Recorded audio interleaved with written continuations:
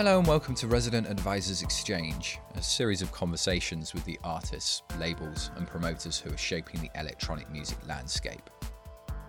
My name's Ryan Keeling and I'm the editor at Resident Advisor. It's safe to say that John Tejada was in his element when we sat down to chat with him at this year's MUTEK in Montreal. The festival's focus on live electronic music is something Tejada, who's been playing live since 1994, can easily identify with. Since starting out, he's developed a reputation as a meticulous producer who thinks deeply about his craft, both in the live arena and in the studio. His approach has yielded around 20 albums over the years, with his most recent full-length seeing release on German label Compact. Both Tejada's working methods and the dance music album format were key topics of conversation as RA's Andrew Rice chatted to him at the festival earlier this month.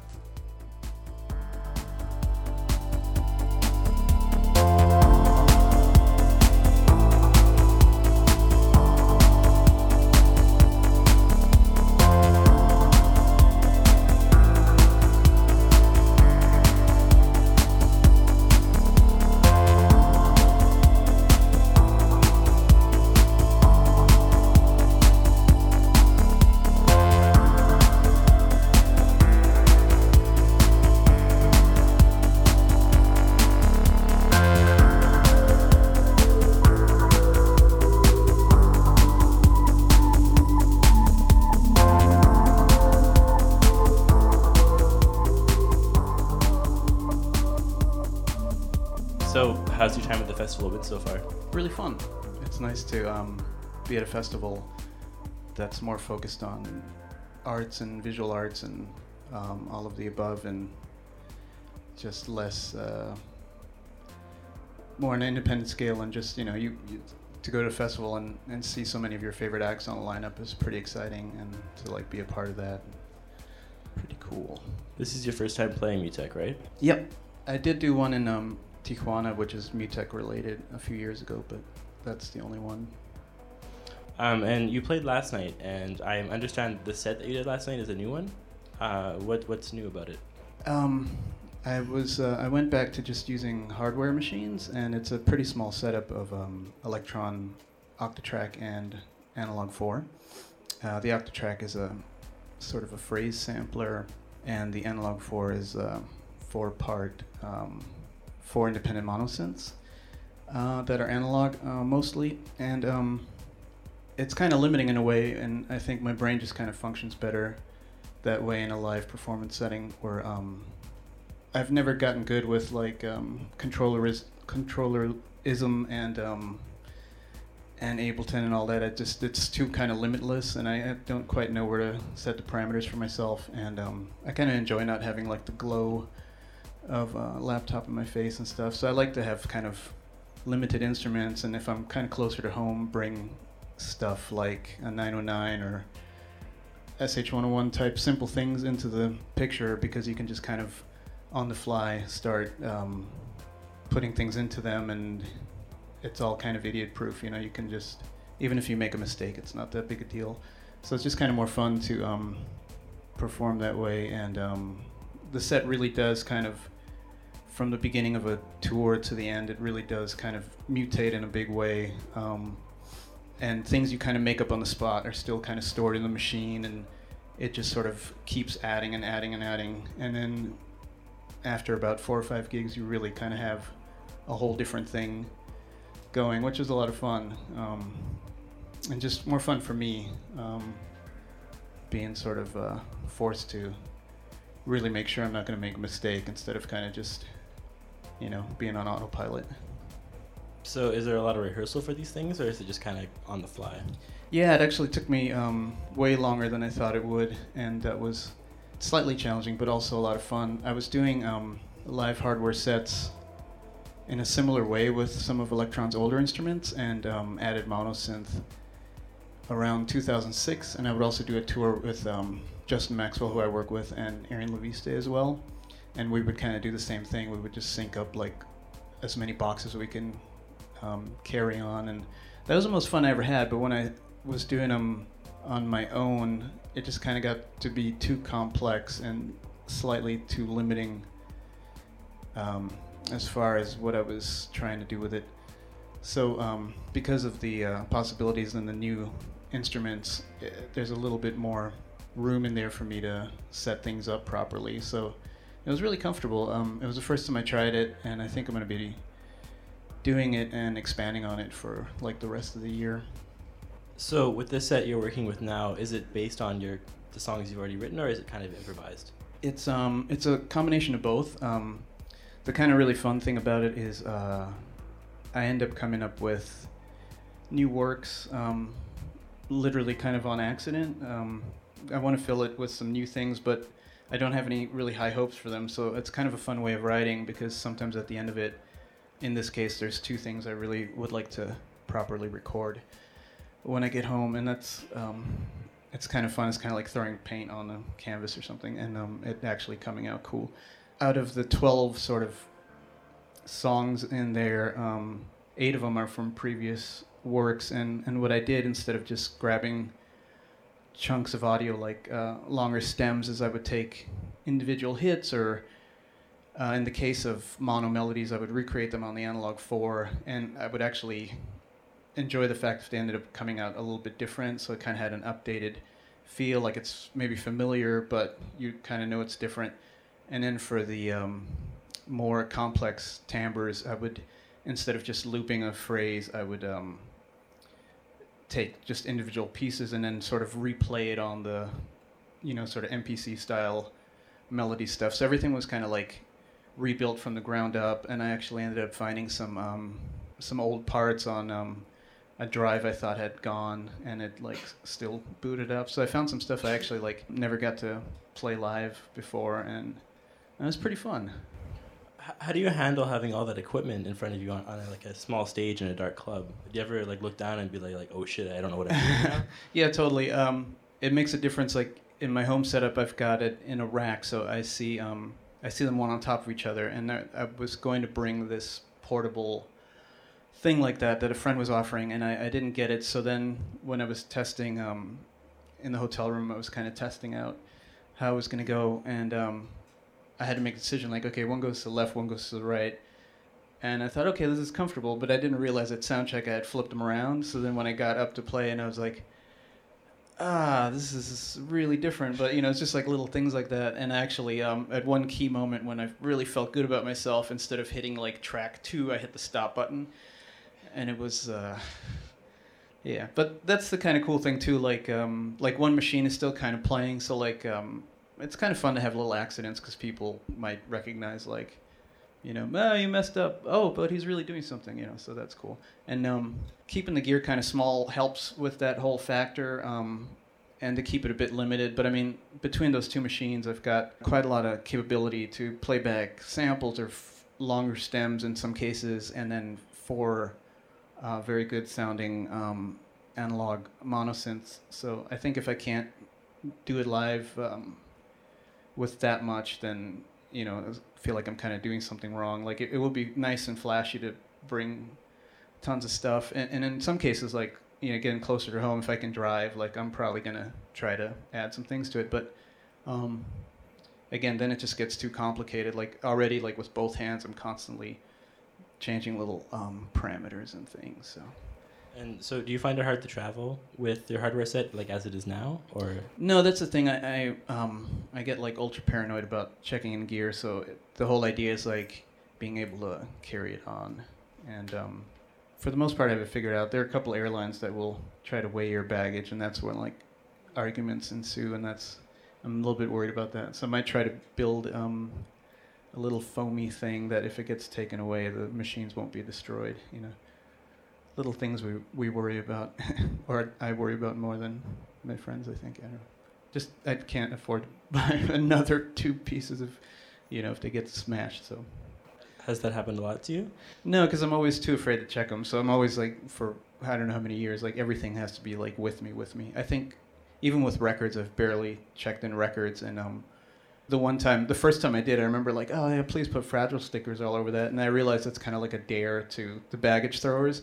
Because they were just kind of like, oh yeah, we'll show you Fragile. And I got it back, and like, it was like broken R2-D2, like just the wheels have been like shattered off and the handle just bent, you know. And then after that, I've never put a Fragile sticker on ever again, and I've never had a problem, you know. So that's the lesson for today. Like, don't put Fragile stickers on your luggage. So, I mean, obviously, live electronic music has been around for a long time, but I feel like the past few years it's really gained a sort of currency, especially for DJs trying to make a bigger name for themselves or make themselves a bigger attraction. When did you first start playing live? My first live gig, I guess, was like in 1994. Obviously, it was a hardware set. We didn't have laptop instruments and that sort of thing. But that's always been kind of like my main interest, and that gets me really excited to try to like recreate my own stuff in a different way, in a simpler way, and like just see how fun I can make that for like myself and the audience. Did you feel a bit like a bit of an outsider playing live in '94? No, I mean, I was definitely a noob, but it just seemed really exciting to me. And there was a live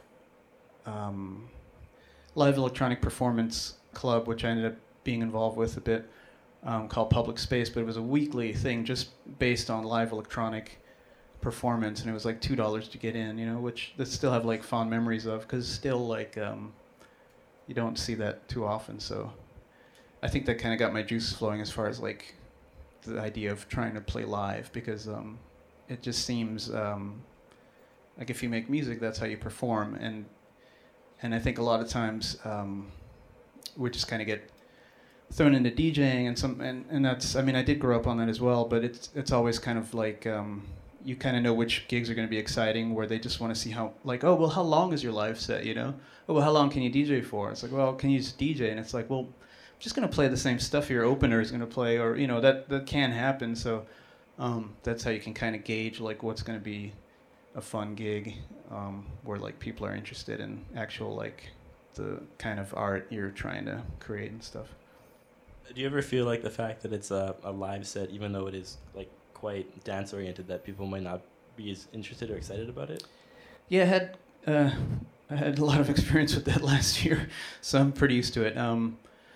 I kind of I put all my energy in the last couple of years into the 2 albums I made for Compact, and I think trying to be as honest as I can be as a artist or whatever. I like to sort of give a grander idea of, like, you know, everything from beatless pieces to kind of clubby pieces and everything in between. And in my ideal performance situation, like here, for instance, you can kind of do whatever you want to do artistically, creatively, but if you're on between 2 DJs that are just kind of banging it and you're shoved in a DJ booth, like, I'm more than happy to do that. I feel really lucky to do that, but, you know, sometimes if you get 10 of those in a row, you just start feeling like nobody wants to hear this, you know.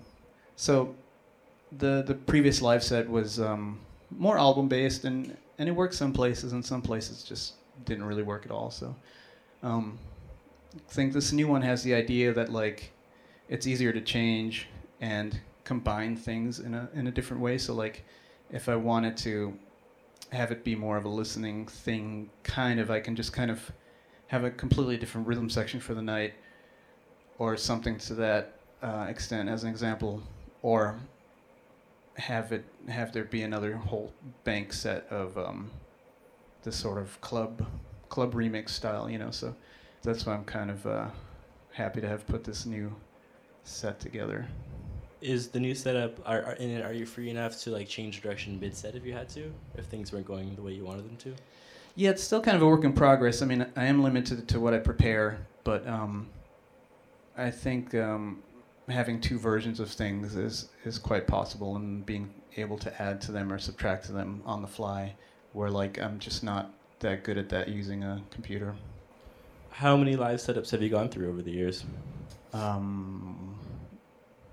I don't know how to answer that. Quite a few, I think. You know, there's, like, different incarnations of trying to use the laptop, different incarnations of, like, doing hardware. Like, at first it was kind of like an ASR-10, Juno 60, Novation Bass Station, like a rack of effects, a little mixer, and then it went to kind of like MPC, EMU 6400, Ultra on top of each other with, like, I had like a Nord micromodular for, like, effects.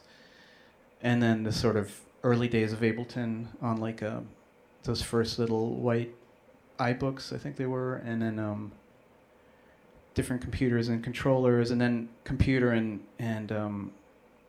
adding a synth, and then just going back to trying to do stuff with just the machine drum and the mono machine with monosynth for a while, and doing that stuff with friends that I mentioned, and then going back to computer and one of the machines maybe or something, just to have best of both worlds, and then now it's kind of back to like just machines, because I feel the new machines kind of slightly more developed and give me a little more freedom, where I was to load samples into the machine drum was really fun. It's kind of very vintage legacy. It's kind of like using SB12, but then after a while you just, you go back to like, I don't know if anybody used to remember this, but I remember like you used to have no sample time, so you'd fly your records or whatever you're sampling at 45 plus 8 into your sampler, and then you'd have to like pitch it down, and you get all this like crazy aliasing, which is like the really great gritty sound of like old Bomb Squad productions or any of that stuff. So that was kind of fun, and then after a while you were just kind of like, I just want a little bit of memories, so the new machines are good for that. And then instead of having like a digital emulation of a synth, to have analog components is really kind of sounding good on a PA. And you mentioned earlier how your previous live set was based on your last Compact album, and the Compact connection has been a relatively recent one in your career. How did that come about?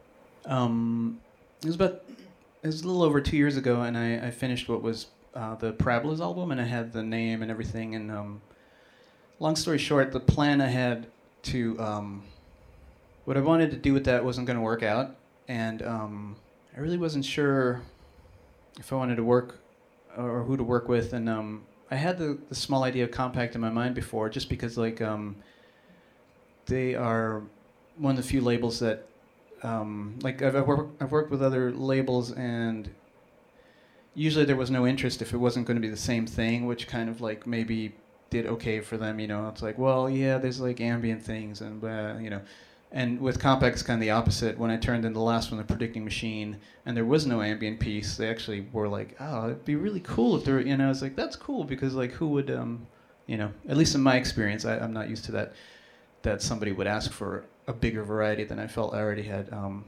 presented to them. So I was just kind of like out of ideas, and Jimmy Tamborello is a good friend of mine. I work with him on like James Figurine and all his little projects, and he kind of heard it, and I was just kind of like trying to figure out the plan with him, and he's like, why don't you give it to Compact? And I was like, that's a really good idea. And then I remembered I had actually done a remix for them, and the experience was really pleasant, so I just kind of hit up Michael, and I didn't hit up anybody else, and luckily he really liked it, so it's been really cool from that point on, and yeah, so far so good. So since the first Compact album, you've released a few things. Have you approached those releases differently when you're making them, because they're going to be on Compact? No, not at all, and I think the thing that bums me out is the last album, Predicting Machine, like the thing that ended up being kind of the tagline was like, oh, he made it with Compact in mind, so like I think some people were like, oh, you changed it all up. But what all that meant was like, I knew somebody was going to do a good job with it, and I didn't have to worry about that part, and that's all that really meant. The only thing that I do keep in mind is I can actually sort of express myself a bit freely, like I don't have to do certain things. I mean, I actually might have to do ambient tracks, which is cool with me. But yeah, it's just nice to be able to like make music and not worry about it so much. Was there any concept or theme behind The Predicting Machine? That one just kind of like, I wanted it to pick up where Parabolas left off, and where Parabolas actually had a little bit of a concept in mind, even though the image on the cover I'm aware is not a parabola, but my designer just thought he's like, I'm not gonna just put a parabola shape on the cover.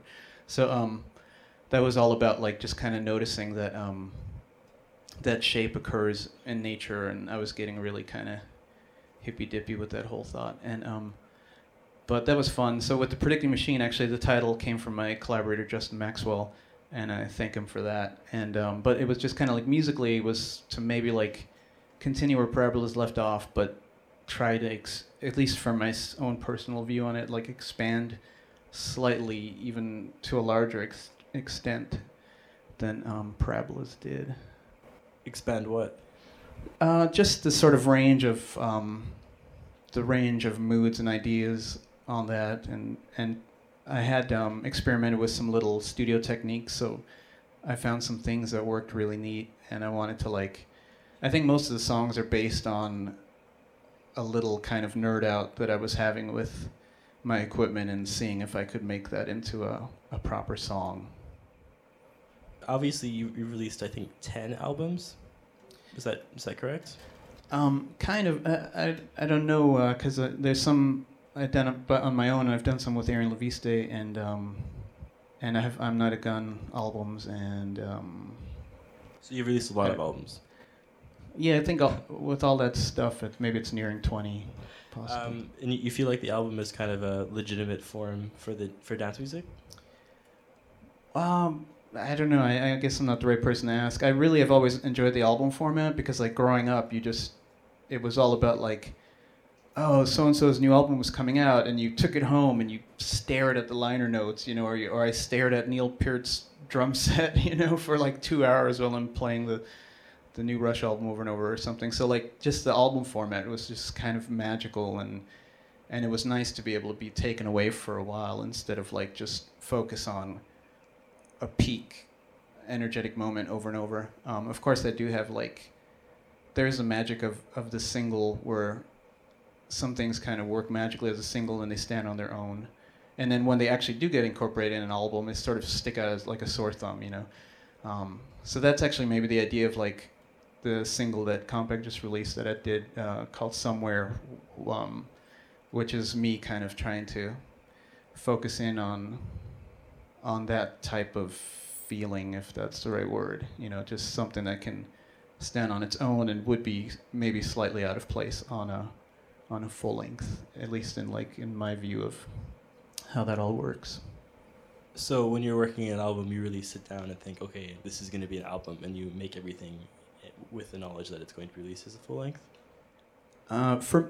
For myself, it generally always happens on accident. I'll be in between sort of imaginary projects in my head that I'm supposed to be doing, and I'll get in this mode of I'm just going to do this for fun now. And I mean, mostly it's always for fun, but it really just feels very kind of open. And then I think when I reach the point where I have 4 things that I sort of didn't expect to have, then I kind of decide that I'm going to try to elaborate on this and make more tracks and try to keep a theme and expand that to a full-length idea. So are you pretty much just always making music while you're home? It's always, there's a lot of music-related projects, a lot of kind of music work or remixes, or a lot of times, a lot of my good friends, I work on music with them, and it's kind of our way of hanging out.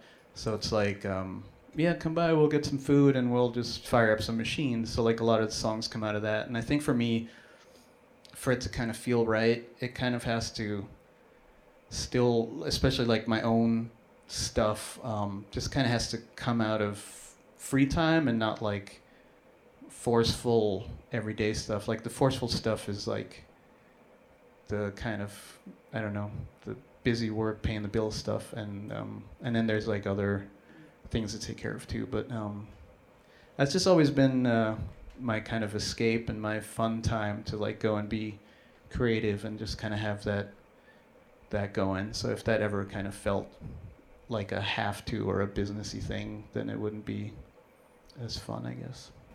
What's your home studio like? It's just kind of a modest little bedroom setup. I've got an iMac at its core, and I try to move things back and forth so that I don't have tons of things in front of me. So I kind of change the setup. But at the moment, I've got a Eurorack setup, 4 rows of that with a Swayman S1 at the top, which is also a great CV to MIDI utility. And I've got a Roland SH7 that I'm really excited about, and Studio Electronics Code 4 voice, and Moog, Voyager, and Subfatty, and Minotaur, although my friend's got the Voyager, and the 2 new Electron boxes. I've got this little synth by a German company called LL Electronics called the Rotzbox, which is pretty exciting, and it kind of went out of production immediately after he shipped it, because he's sort of, I might have the story wrong, but it seemed to be too big of a task to keep up all the support and everything, and a lot of the units shipped. Maybe I shouldn't say that. Some shipped with little problems, and he couldn't. He was a one-man operation, but it's the first synth that I kind of have ever owned, where if I make a cool sound on it, I don't know if this sounds good to anybody else, but it sounds like I sampled it off a record, and that's just like really cool to me. So it has a lot of character, and then a couple of outboard bits like SSL compressor and Focal speakers and a couple of Eventide effects and that kind of thing. And then I've got the sort of classic Rolands and my 808, and 808 is quite Frankenstein at this point, which is fun. And I've got a Devilfish 303 and 909 and all that stuff, but they're kind of sleeping in the closet for a while. And sometimes they're fun to pull out, and I've got this the Interclock SyncGen Pro, which really keeps things in amazing sync. So they're a lot more fun to plug in again, and it's gonna sync amazingly to what you're working on, which was kind of a problem for the last 10 years, I think, as computer MIDI just started to get a bit sloppier, and especially MIDI clock. And then to hear everything kind of line up the way it does with an analog clock is there's a whole different kind of crazy feeling to it, the way things fit into a pocket and transients almost flam together, and not flam, actually, the opposite. They're right on the mark. So anyway, that's my exciting studio development in the last few months. And you're still living in LA, correct? Yep. Obviously, the American landscape for dance music is changing pretty rapidly, especially in LA, in the area around there. Has it affected you at all? How are things different for you working as a DJ in the US now?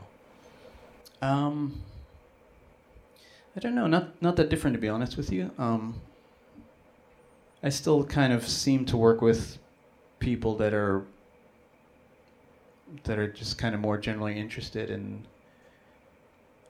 kind of what I do, and I don't get picked up too much for the more mainstream stuff. I think at one point I did that a little bit, and it just was very disappointing for everyone. I thought it was fine, but there's just a certain energy that's kind of expected there, and then you just kind of want to do what you do, and nobody wants to hear that. And so yeah, but I think it kind of comes and goes, and I think the expansion of all the new stuff people are doing is kind of gaining the attention of a lot of young people, and I think once they want to kind of dig a little deeper, they'll find music that's I guess a bit more deeper, experimental or whatever. So I think it has potential to grow in that respect.